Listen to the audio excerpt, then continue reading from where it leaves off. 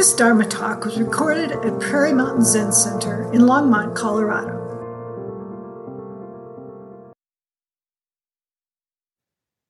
The title of my talk is on cultivating bodhicitta, and it comes from a discussion we had at the Thursday night group a few weeks before Chikyo Yun started his current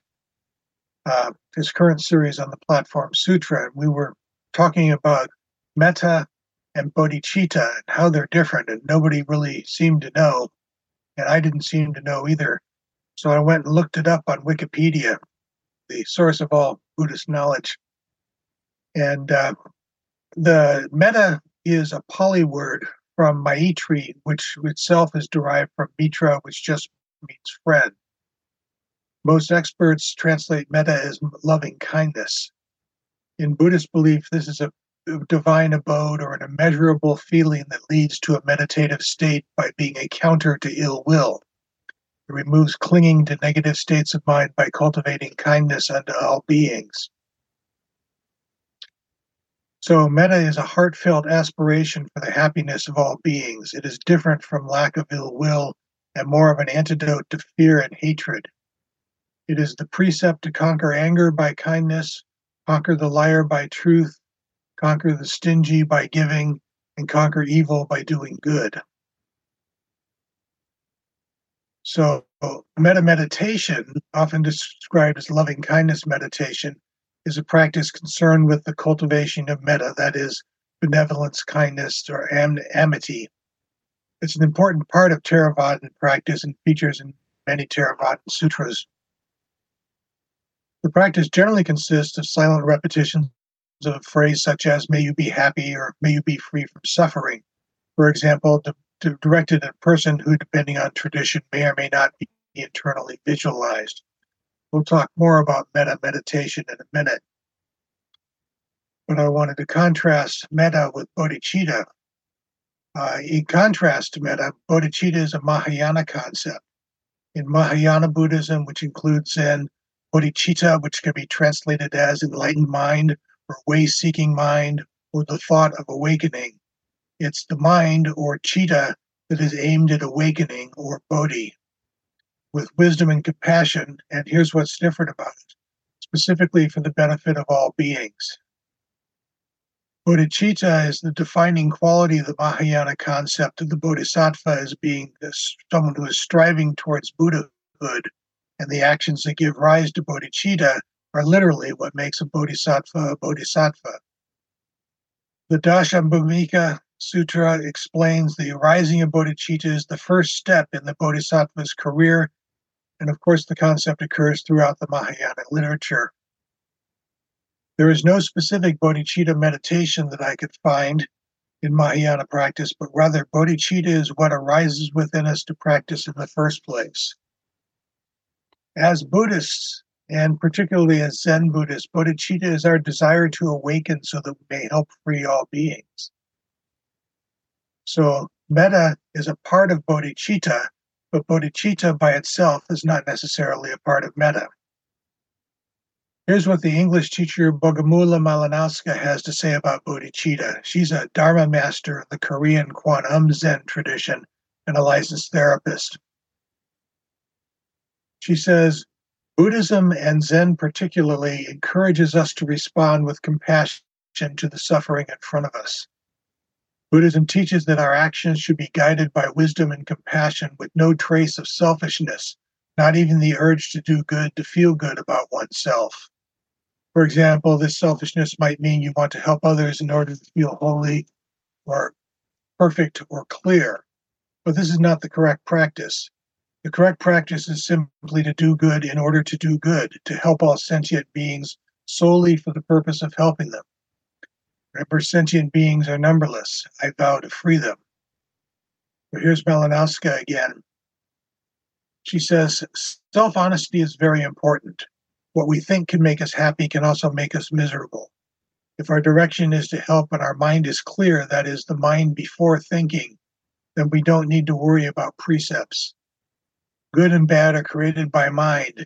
If our mind is extinguished, then our karma is extinguished. It works in both ways. So we try to keep our correct direction. Why am I doing something? I'm not sure the precepts give us an obvious answer. So we say delusions are inexhaustible. I vow to end them. Excuse me. Some of our actions are not visible to others, and the results will only appear in the future, but inside we know already what we are doing. Our true self, our intuition, is guiding us. If we are aware of this guide, if we're in touch with it and hearing it, then there should be no problem in deciding what to do.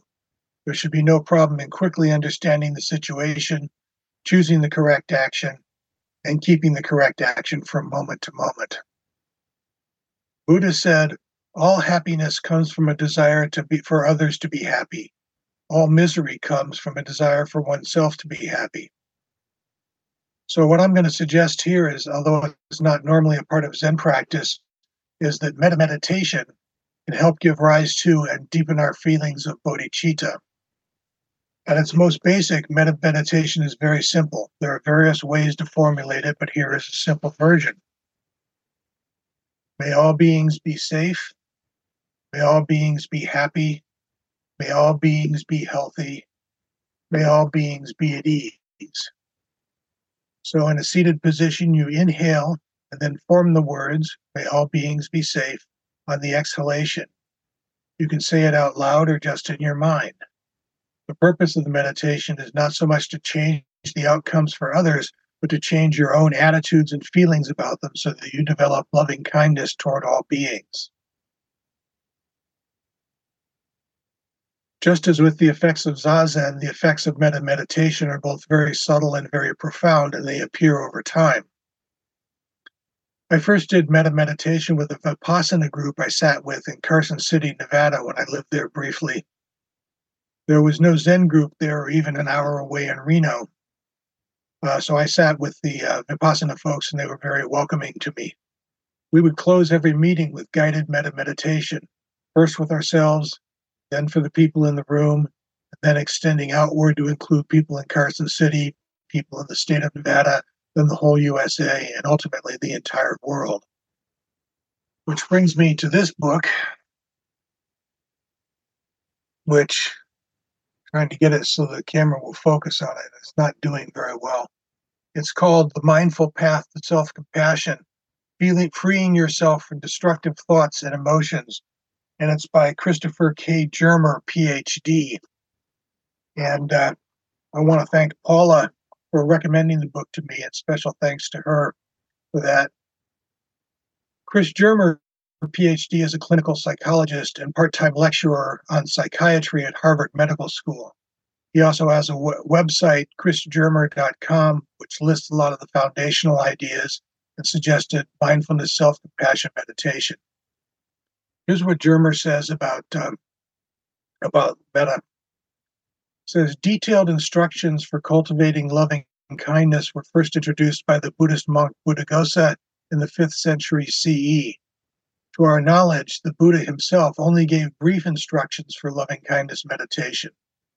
The way we practice metta today is essentially Buddhaghosa's elaboration of a discourse given by the Buddha to a group of monks who were afraid to live in the forest. Here are some lines from the discourse, and I'm sorry I don't know who the translator is on this. May all beings be happy and secure. May their hearts be wholesome. Whatever living things there are, feeble or strong, tall, stout or medium, short, small or large, seen or unseen, those dwelling far or near, those who are born or those who are yet to be born, may all beings be happy. Let no one wish any harm to another out of anger or ill will. Just as a mother would protect her only child at the risk of her own life, even so, let one cultivate a boundless heart toward all beings. Let one's thoughts of boundless love pervade the whole world, above, below, and across, without any obstruction, without any hatred, without any enmity. Whether one stands, walks, sits, or lies down, as long as one is awake, one should develop mindfulness. This, they say, is the noblest living there is. So for our purposes, we can turn this into a gatha, and here it is again. May all beings be safe. May all beings be happy. May all beings be healthy. may all beings be at ease. Or in the case of self-compassion, you can direct metta meditation to yourself. May I be safe. May I be happy. May I be at ease. Or just safe, safe, safe, happy, happy, happy, and so forth. In the book, Germer suggests visualization to accompany this, but for me, that's straying a bit far from our Soto roots. For me, it was enough just to recite the words to myself after a few moments of tuning into my mind with regular zazen, then beginning to mentally chant the words, may I be safe, and so forth. Excuse me. And here's why this is so important. Before you can develop metta towards all beings, you must first develop metta towards yourself. This is often the most difficult practice, just because we're so tied up with our own self-doubt and critical attitudes towards ourselves. Consider all the karma, all the baggage we bring to practice. As we like to say in Zen, you sit on the cushion and your whole life comes up. Germer calls these bad feelings backdraft, and he notes 3 things or rules about them, which I think you'll find familiar. The first rule is to expect bad feelings to arise, because they will. The second rule is to maintain balance. The third rule is to apply mindfulness.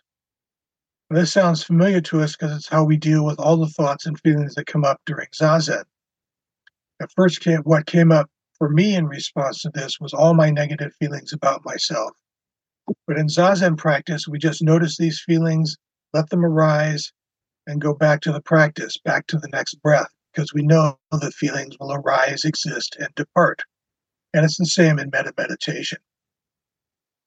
Germer has this to say about the practice of directing love and kindness towards oneself. He says, loving kindness is an acquired skill. Some people seem to have a natural talent for it. The majority of us, however, are likely to find loving kindness meditation awkward at first. Why? The main reason for difficulty is that we have expectations about how we're supposed to feel. Fortunately, as Sharon Salzberg reminds us, loving kindness meditation works even though you don't feel a thing. It works with our deepest motivation, which is goodwill. Sometimes good intentions stir up good feelings. Sometimes they evoke obstacles to pleasant emotions like self-doubt or self-judgment, and sometimes they conjure up nothing at all. Loving kindness practice doesn't directly change how we feel, but it helps us hold ourselves in a gentle way that lets emotion change by themselves. Try to abandon expectations about how you feel while doing loving kindness meditation. If you feel discouraged by the lack of good feelings in metta meditation, bring kindness to yourself because you're feeling discouraged. May I be safe, happy, healthy, and live with ease. Shift your attention away from what you want and onto how you feel. In this case, that is not good. With each kind word, you are planting a seed that will grow of its own due time into a good feeling. Intentions come first, feelings come later. Self-compassion is like having a good friend around, providing encouragement at just the right time. As you become comfortable with directing metta toward yourself, and this may take weeks or months to overcome a lifetime of negative messages to and about yourself, you can move on to other people and ultimately to expressing metta toward all sentient beings. Germer suggests you start with an easy target and gradually work your way up to groups. So to begin with, you start by expressing metta to a benefactor. In my case, I used a mentor, an old business friend who's been helping me for more than 30 years. So I started saying to myself, may Jay be safe, may Jay be happy, may Jay be healthy, may Jay be at ease. I did this for an entire meditation period and was surprised at how easy it was and how good it felt. Germer suggests that this meditation you close by going back to yourself. May I be safe, may I be happy, and so forth. Then you can move to a friend. Same procedure, different person. I use my best friend John, whom I've known since the 7th grade. He's always had an intellectual interest in Zen, especially in koans, but never enough to give actual practice a try. Again, you do metta meditation for a friend and then close with metta toward yourself.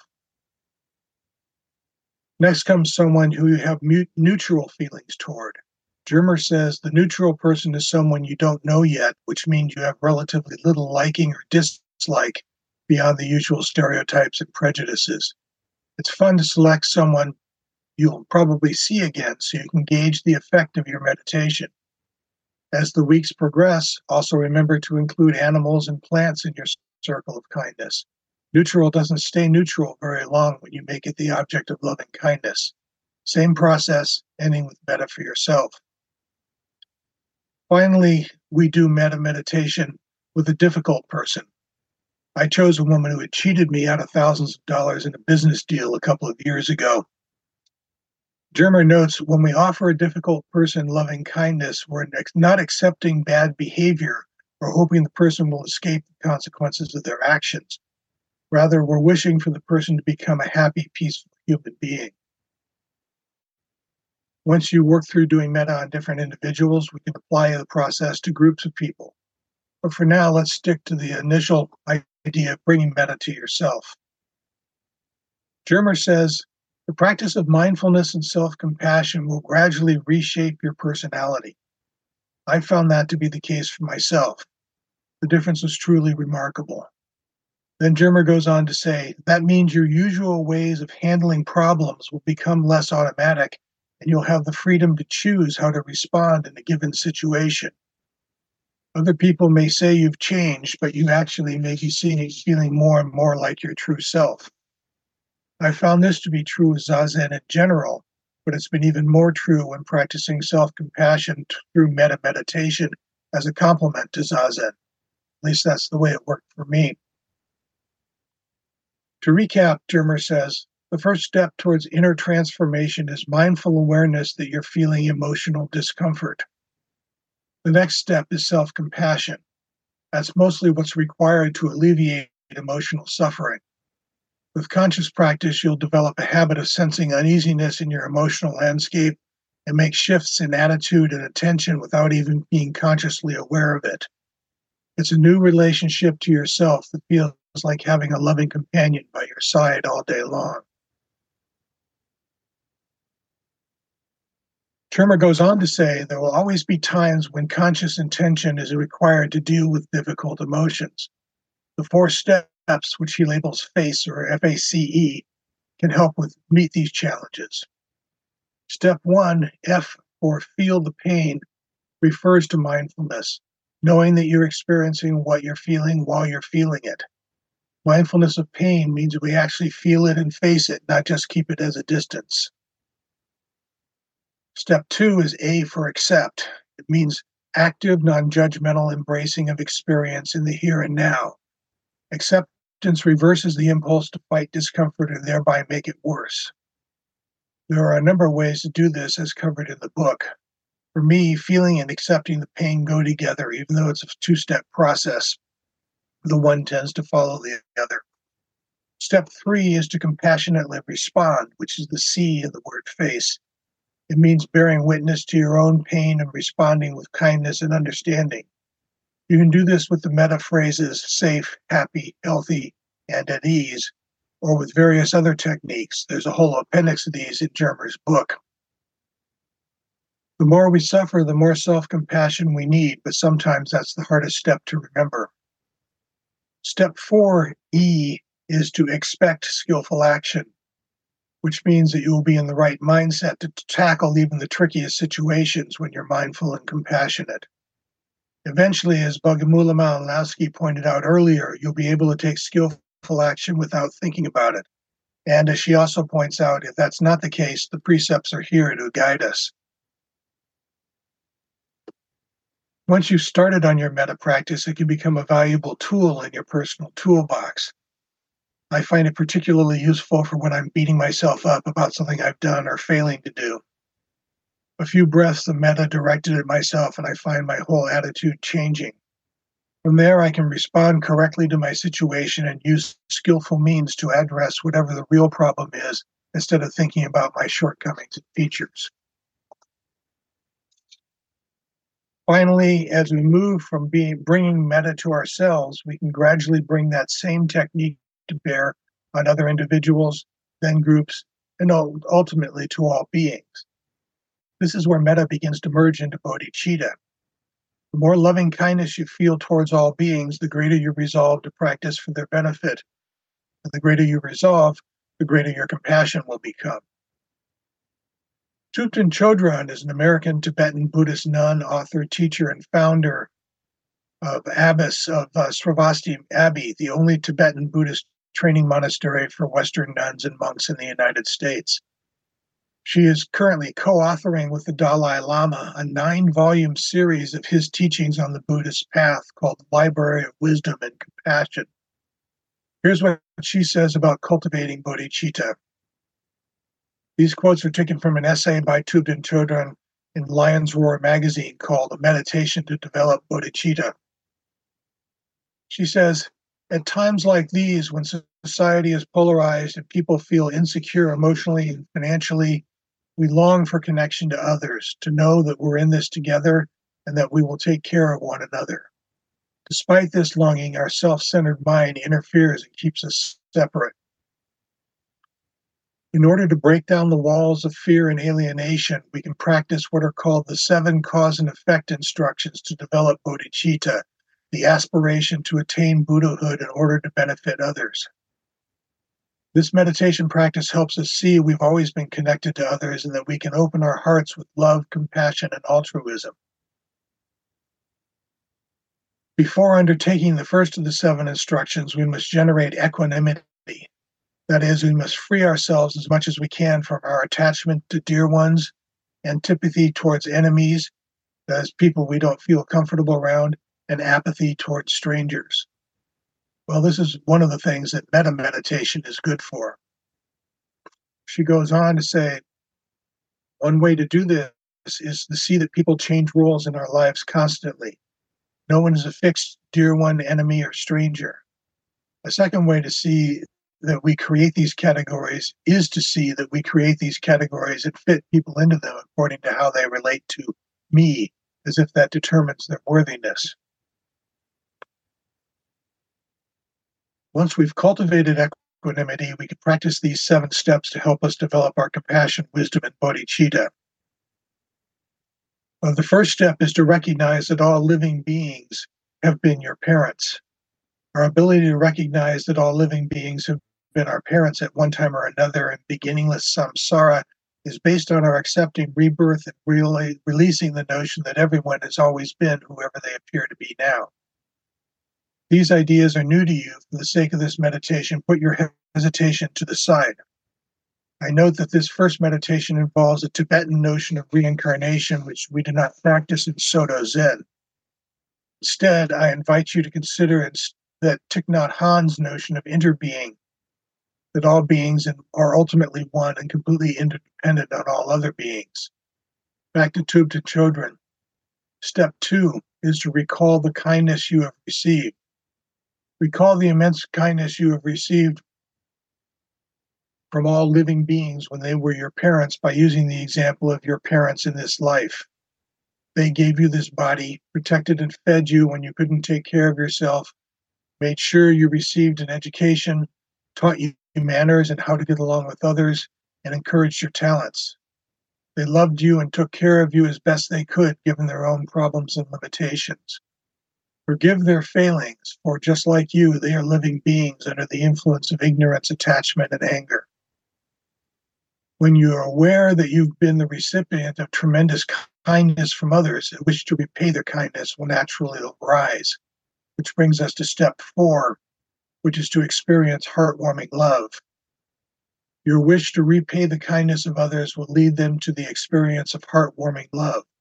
You will see others with affection and want them to have happiness and the causes of happiness. Step 5 is to let compassion arise. By contemplating the suffering of all beings, let compassion arise and wish for them to be free from all the unsatisfactory circumstances of samsara and its causes. You will know your meditation on compassion has been successful when you feel for all beings the same way a mother feels for her only child when they are sick. Step 6 is to cultivate the great resolve. By strengthening your love and compassion through repeated contemplation, generate the intention to free others from suffering and its causes and to bring them happiness. The stronger our awareness of their kindness and misery is, the easier it will be to generate this great resolve. Think, how wonderful it would be if all sentient beings were free of suffering and its causes. May they be free. I shall cause them to be free. May all beings have happiness and its causes, and I shall bring this about. You see how this maps well to metta meditation. Step 7, the final step, is to generate the altruistic intention of bodhicitta. At present, we're limited and cannot free all beings from suffering. It's only by becoming a Buddha that we'll be able to actualize this deepest aspiration. Therefore, make the decision to attain Buddhahood in order to benefit all beings most effectively. This is the altruistic intention of bodhicitta. The first 6 steps of the 7 cause and effect instructions are usually considered the causes, while this last one, altruistic intention, is their effect. This intention sets you on the path to fulfill your magnificent human potential and is the cause of happiness for all beings. So to close, I'm suggesting that as Buddhists, as Zen Buddhists, we use metta to cultivate bodhicitta and develop our bodhicitta in order to free all beings. So to that end, I think the last thing I will say is, may we and all beings, may we and all beings be happy. May we and all beings be healthy. May we and all beings be at ease. May we and all beings be safe. Thank you.